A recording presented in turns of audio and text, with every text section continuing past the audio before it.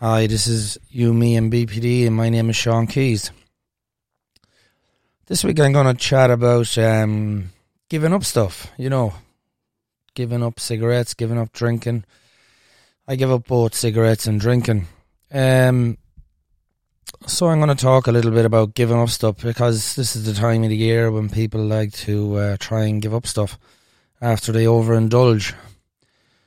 So, from my understanding of the mind, basically is the mind is always in a wanting state. That's the way it is. If you look at children, they want. All children generally want, because that's how the mind develops, is the wanting. When they're small babies, they want and they cry, and when they cry, they get what they want. And this is how the brain develops. The brain develops out of a case of wanting.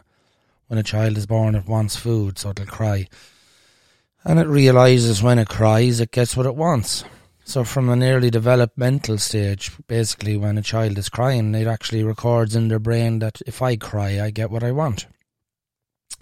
And this kind of goes on then into young toddlers and then into early children, and eventually it can go further into adulthood if it's not addressed. The irony of it is that when the child cries, you do feed it. When the child cries, you do tend to its needs.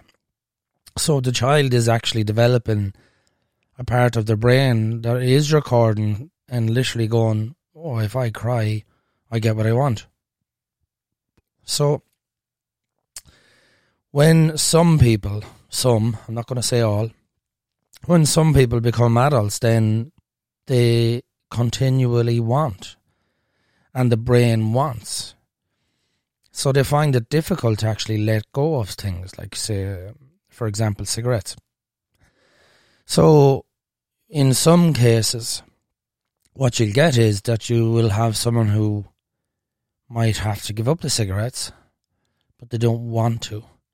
And that's the problem with the brain. The brain, when it's developing an awful lot longer than the part of the brain that, say, has willpower, which is the prefrontal cortex. That's the part of the brain where morals, values, ethics and beliefs come from. So in the part of the brain that wants, that part of the brain has been developing since day one, whereas the prefrontal cortex, it takes roughly 25 years to develop that part of the brain.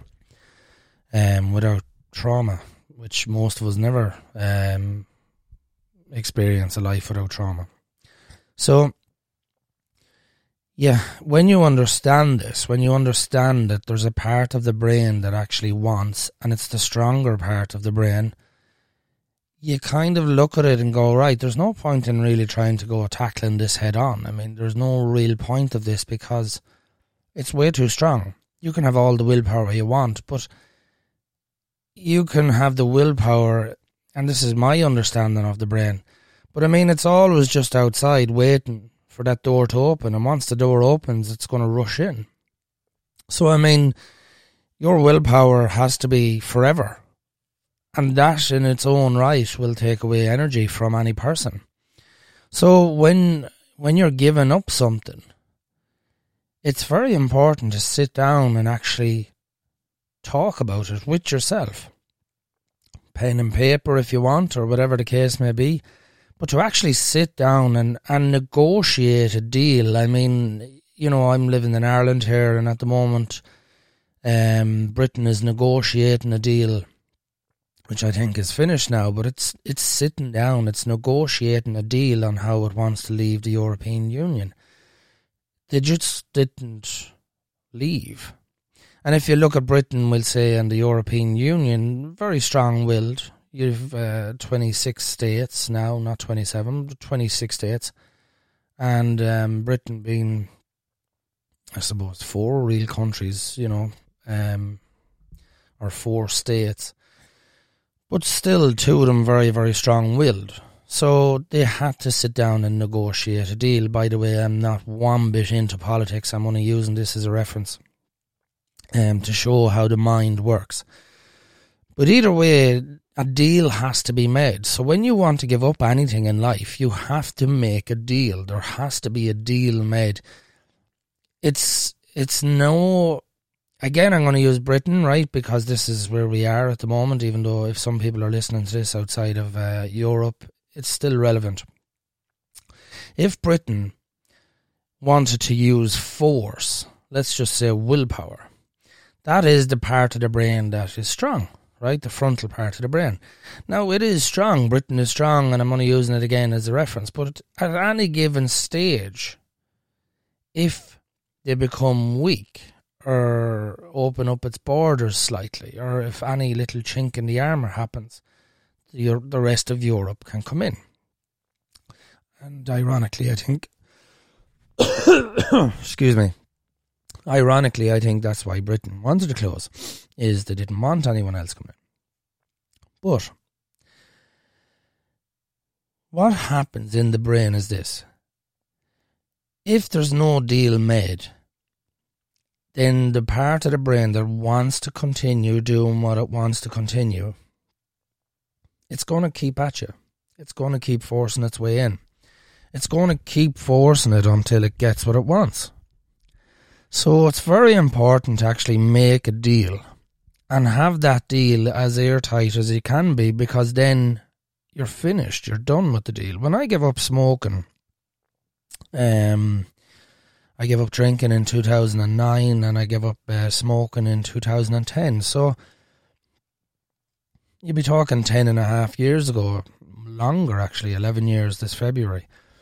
But when I wanted to give up cigarettes, I literally sat down and I wrote down on a piece of paper, I'm going giving up cigarettes. And instantly my mind went, no way. You give up drinking. I'm not giving up cigarettes. And for people, you know, I have these conversations with myself. I find them funny. Everyone else does. I'm just being honest about it. Everyone else has conversations with themselves, but I'm just kind of more open about it. But anyway, when I wanted to give up cigarettes, I literally sat down and went, right, I'm giving up cigarettes. And my brain went, no, you give up drinking. So, but like, it's, you know, I'm getting, you know, I'm not happy with them and all that, but my brain was like, no, not happening. I want these. You give up drinking, you're not giving up everything else. I'll be left with nothing. And that's the thing about the brain, it just wants, doesn't it? Eventually I had to sit down and go through a proper discussion, to want for a better word. And the thing that won it for me was this. I love smoking. I still love smoking, even though I haven't smoked in 10 years, nearly 11 years. I don't take away the fact that I love it. So I'm not trying to take away that fact from my brain, because my brain knows I love smoking. So there's no point in me saying I don't love it, because then it knows there's a little chink in the armour, I'll get him eventually. So I still love smoking. I just don't smoke. And the thing about it is this, when I sat down with my brain and I went, right, look, I'm getting tired, which is true. And when I get tired, I'm a nightmare because I can't control my emotions. And I'm going to get into trouble then. So realistically speaking, that's me getting into trouble when I get tired. So I had to look at that in a logical way and actually go, right, in fairness, I am getting tired from the cigarettes. They're making me more tired. And I had to look at that and go, right, okay, I'm going to have to stop these then. Now, my brain didn't instantly go, perfect, this is great. The thing about what I've learned about the mind is this. Don't take away from the mind unless you're going to give it something. And that's how negotiations happen. There isn't a negotiation on the planet that happens with one side getting everything they want. Generally, both sides have to put up on the table what they want to give, and one side agrees and the other side agrees. So when I was giving up the cigarettes, I made a deal with myself. So basically what I said was, I will go to any concert, because I love concerts. I will go to any concert that I want to go to. And that was a big deal clencher, if you want to call it a deal clencher between me and myself and I, is that I love concerts so much that when I actually suggested the fact that I will go to any concert, at the end of the day, I was going to be saving money. You know, I was smoking 20 a day back then, and I think, as far as I remember, they were around €7, we'll say. So that's 7 sevens is 49. So we'll say €50 a week. So that's €2,600 a year. So that's plenty of money for any kind of concerts you want to go to. So when I actually suggested that, and I said, look, I go to any concert at all, my mind instantly let go because it was getting something else. And that's the thing about the mind is willpower is fantastic, but it's only fantastic until you have the will to use that power. But when your will is gone weak, your primal part of your mind will jump in instantly and it will get you. And that's how it works. It's not that it's going anywhere. It's part of you. It's always going to be there. It's always going to be just waiting there. Once your will drops, then you're back smoking again. You're back drinking or whatever the case may be. And that's an understanding to have, is that once you realise that when you try and will something, you're not going to get too far when that will is gone, because your mind is instantly just going to go back to its old habits. And again, I'm going to say that, I'm not going to say again, I didn't say that. Smoking is a habit. Because when I gave up smoking, I got no withdrawal symptoms. I got no anger. I got no moodiness, because I literally made a good deal. I said that to my mind. Listen, you know, we all know it's a habit. We all know this is just basically a habit. I don't want any withdrawal symptoms. I don't want any of that shit. I'm either giving up the smoking or not. But if I give you the concerts and everything else, I don't want to hear about it. I don't want to hear about smoking, you know. And I literally got no withdrawal symptoms. Now, that's all in the mind. Of course it is. Everything is in the mind. Nothing is without the mind.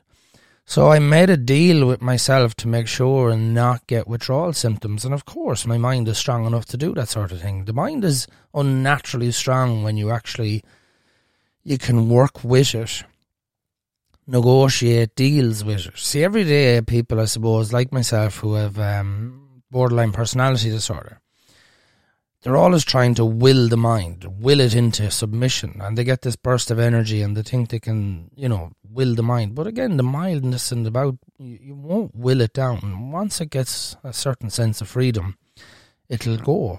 You know, look at any animal that's trapped. Once they get a certain sense of freedom, they'll be gone back to their natural environment if that presented itself to them. So, when I actually gave the case of presenting the concerts, which was a big deal for me, my mind instantly let go, and I've never smoked since. I've never craved a cigarette since, even though I loved them. And I can go outside now. If people are smoking in Ireland, you don't smoke inside in bars or restaurants. And if they're going outside, I can go out and join them. And I actually love the smell of smoking without wanting to have to put one into my mouth. So because I made a good deal with my mind, and this is all personal to me, this is not universal around the world. I'm going to give my experiences again. This is not the end all and being all of giving up cigarettes. I can only share my own experiences. And that's all I'm doing. They're mine. They're unique to me. But once I actually made a good deal with my mind and sat down properly and negotiated it like an adult, where I was offering my mind something substantial, my mind let go. It instantly let go, because that's what the mind will do. The mind will let go of something if something else is better. There was a massive case study about people doing heroin in the Vietnam War, and they didn't really know they were going to do a case study, but the case study was such that when people came home from Vietnam, some of them just went back to their lives, even though they were using heroin over in Vietnam. And the American government realised that some of these people just literally got off the plane, got debriefed and went back to their lives. And they couldn't understand why, that they weren't addicted to heroin. So what they did is they actually done one of the largest studies on the planet about addiction, not knowing that the Vietnam War was going to be the the purpose of it, I suppose, if you want to call a better word for it. But when they interviewed everybody and asked them, you got debriefed, you went back to your life, what are you doing? As it turned out, most people that just got off the plane, got debriefed and went back to their life, they had something better to come back to. They were big into their exercising, they were big into their food, they were big into their family. They all had these one things in common where they had something better to come home to compared to the Vietnam War. Those that came from very difficult backgrounds, that led very traumatic lives, and led lives where they didn't have much to look forward to, they ended up being addicted to the heroin because the heroin relieved their pain. And again, if you look at that in its own way, that's again the mind. The mind, when it gets a substance into it like heroin, will go, this is better than what I'm used to. And so people will find it very hard to let go of that. When realistically what it is, in my opinion, and from the study in America, is the mind just won't let go of something unless it has something better to come to. So when you're trying to give up anything in life, in my opinion, you have to present it. You have to present the mind with something that it has something to go to. And if you don't, the chances of giving that something up are going to be very minimal, because the mind, why would it let go of something like that? It just will not let go of anything it has no reason to let go of. So letting go of something is really, or giving up anything, should I say, is really a negotiation deal, in my opinion, that you must negotiate something with the mind. You have to bring something to the table and negotiate a good enough deal that it's actually willing to let go of that one thing that you want to let go of. I mean, instantly I gave up the drink. I never drank since, never will drink again. I completely deformed my hand, unfortunately. And I gave up the drink. That's something that would never happen again. It was so severe that I just wouldn't even dream of drinking again. But so, again, the laws of physics and science is one force has to be stronger than another. Or with the human brain, we work off basically pain and pleasure. So the pain of something must be greater than the other thing in order for it to stop.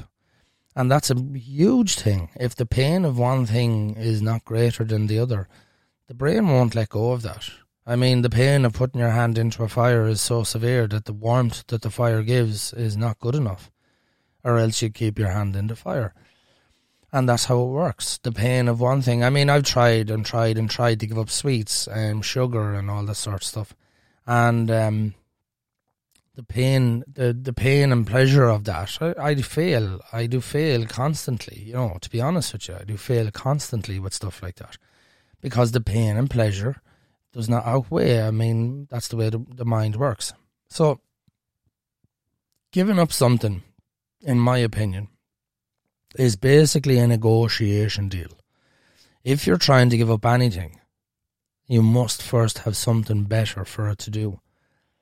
And if you don't have anything for it to do, I mean, if you've nothing to come to the mind and say, listen, I want to give this up, I really think I should give it up, and the mind doesn't want to give it up, if you don't have anything to present to that negotiation deal, I would believe it's going to be very hard to give up whatever you want to give up, unless something is better.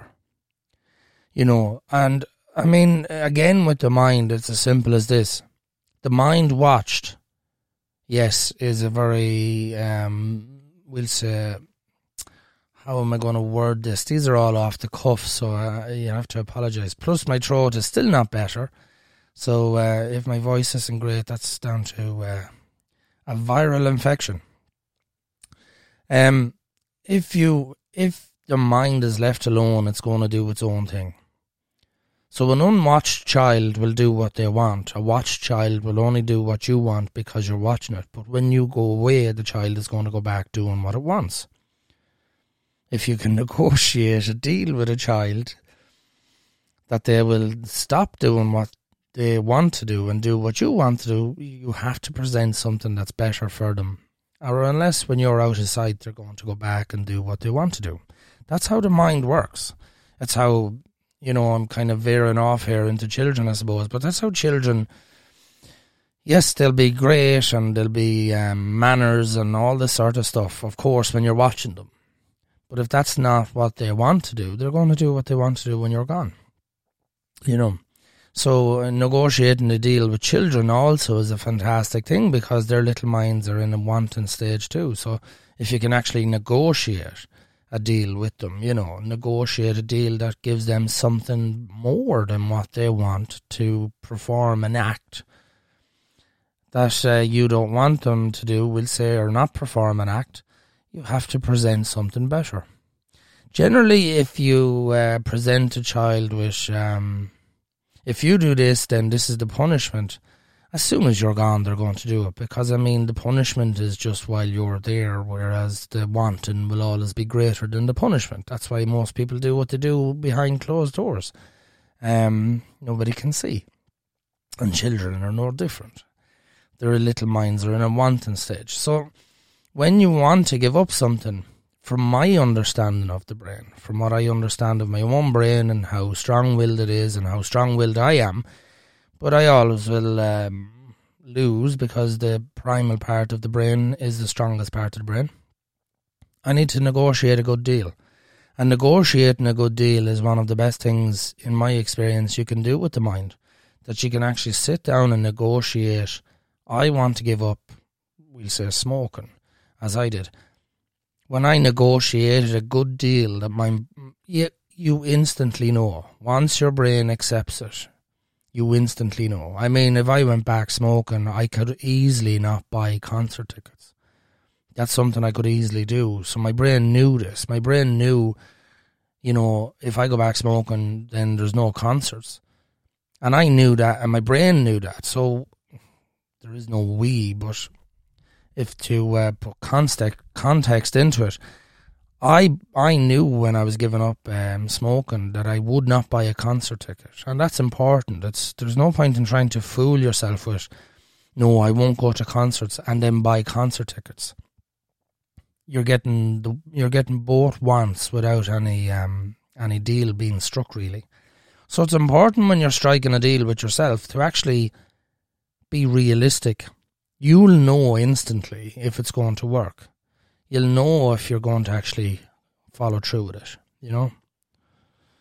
So, this week's podcast is very small because my throat is sore. And again, I hope this bit of knowledge helps. And thanks very much for listening.